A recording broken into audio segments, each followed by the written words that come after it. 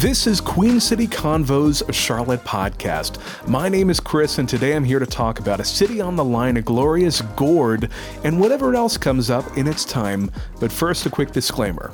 The views, opinions, and information expressed during the following presentation are solely those of the individuals involved and do not represent organizations affiliated with those individuals. I'm so glad that disclaimer is out of the way because now I can say this. I have made soup 4 times in the span of 2 weeks, and I think things are starting to get out of hand. I've said it before, and I'm pretty sure I've said it on this podcast before, and I'll say it again. The fall of 2023 will be a season that I embrace like no other, and it couldn't have come at a better time.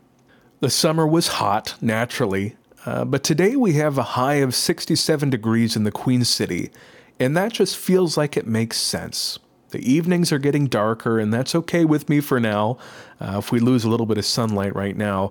If you were to ask me in mid-November, I'm sure my tune will have changed by then, but in the meantime, I'm enjoying still catching the sunsets a little earlier in the days.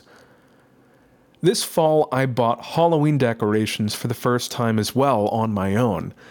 I bit the bullet and went into a store called Home Goods for the first time. And it turns out that is quite an establishment. It is filled to the brim with stuff, everything, and yet not exactly what I needed. I was going there for Halloween decorations, and they certainly had them, but really nothing that caught my eye and said, I must have this. I must have this Halloween decoration. Now, I ended up with a couple things. I combed through the narrow aisles. I walked and did a couple laps to make sure I got everything. And I ended up with 2 copper mugs, as if for a mule, and a Haunted Mansion mug too, because I couldn't not get the Haunted Mansion mug. I had no idea why it was there, but I wasn't going to question it. I was just going to put it in my cart, and I did. Now, Home Goods, I certainly didn't know where things were or really how much they cost, because they had 2 prices on every sticker, but I got through it. And eventually I made it over to Target that same day because I realized I need to figure this Halloween decoration thing out. At Target, I fumbled over a picked-over Halloween section. There wasn't a lot there, but I almost got a couple of plastic jack-o'-lanterns. But I realized, while they were in my cart, that anything I got for Halloween decorations would have to stay with me all year long. So at least 9 months out of the year, it would be sitting in a bin somewhere in my apartment, and I just couldn't do it. I couldn't get those big plastic pumpkins. Never mind the carbon footprint of them anyway. So I ended up with a couple of tablecloths with Halloween patterns, a couple pumpkin paper lanterns that can fold flat, and I got 3 medium-sized carving pumpkins, or at least that's how they described them. Now, mind you, these are 3 pumpkins that are in addition to the 5 miniature pumpkins that I got earlier in September at a grocery store. But of course, the story does not end there in terms of the pumpkin inventory that I'm currently maintaining. I went to Costco today, and they had huge pumpkins at what seemed like a very competitive price, so I couldn't turn them down. I had to get 2 more pumpkins. And again, I guess you could say, dear listener, that things are getting out of hand because I now possess 10 pumpkins at once. And I've been to 0 pumpkin patches yet this year. I've been to different versions of a grocery store, whether it's a big box retailer, a classic grocery store, or a wholesaler.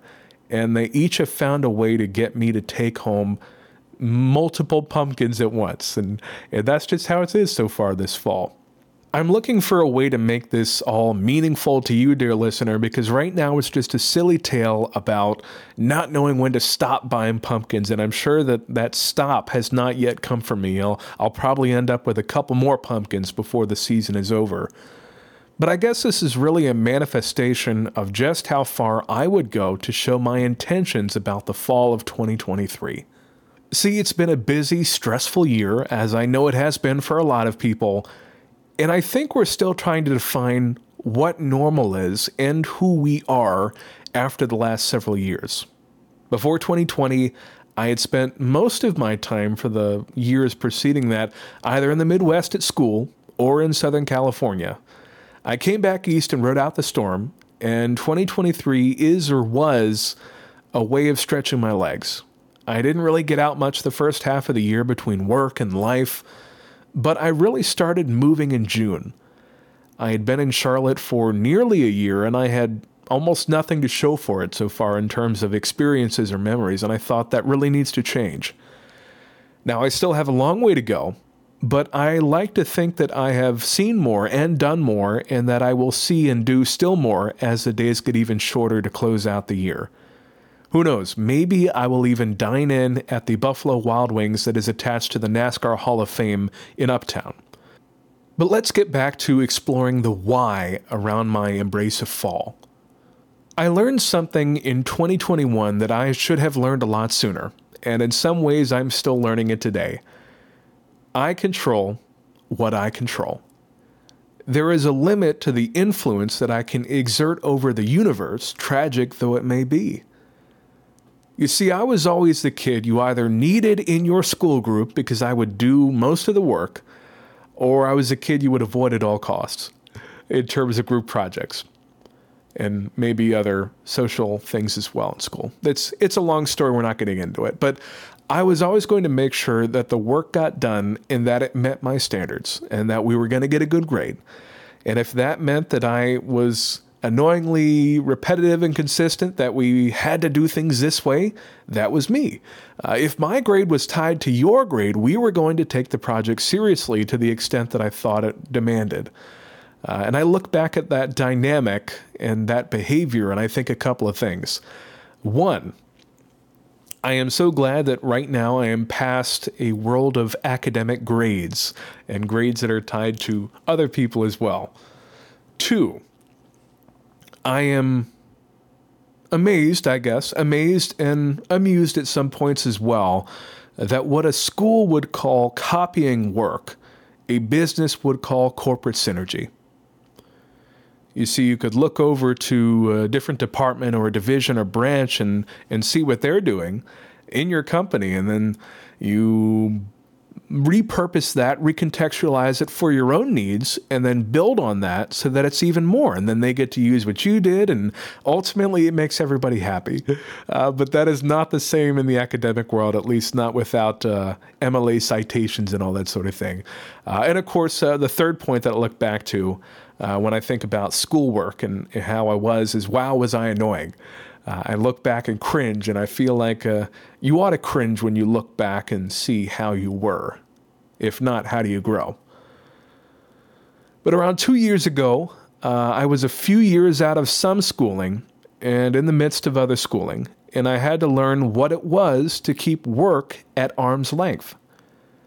Because I have always been someone who derives personal satisfaction from achievement, and that can be in school or in work usually, or in personal life too, but school and work were some of the big tent poles in my life, and that has not always been healthy, especially when macroeconomic factors dictate more about your job success and existence than you do.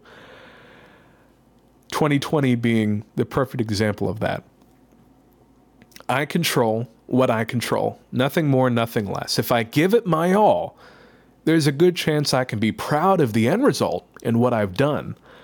But even so, there is so much randomness out there and so much that will move without my influence. Things don't always run as I think they should. They don't always go according to plan. I only recently learned that I should not make those things my personal mental responsibility. Long story short, I'm trying to do a better job about not spending mental capital on something that I cannot change and that I cannot affect by putting that mental capital there. But 10 pumpkins is something I can control. Tomato soup with ranch seasoning and canned vegetables is something I can control. A walk outside to see the changing leaves and crunch them compulsively under my foot is something I can control.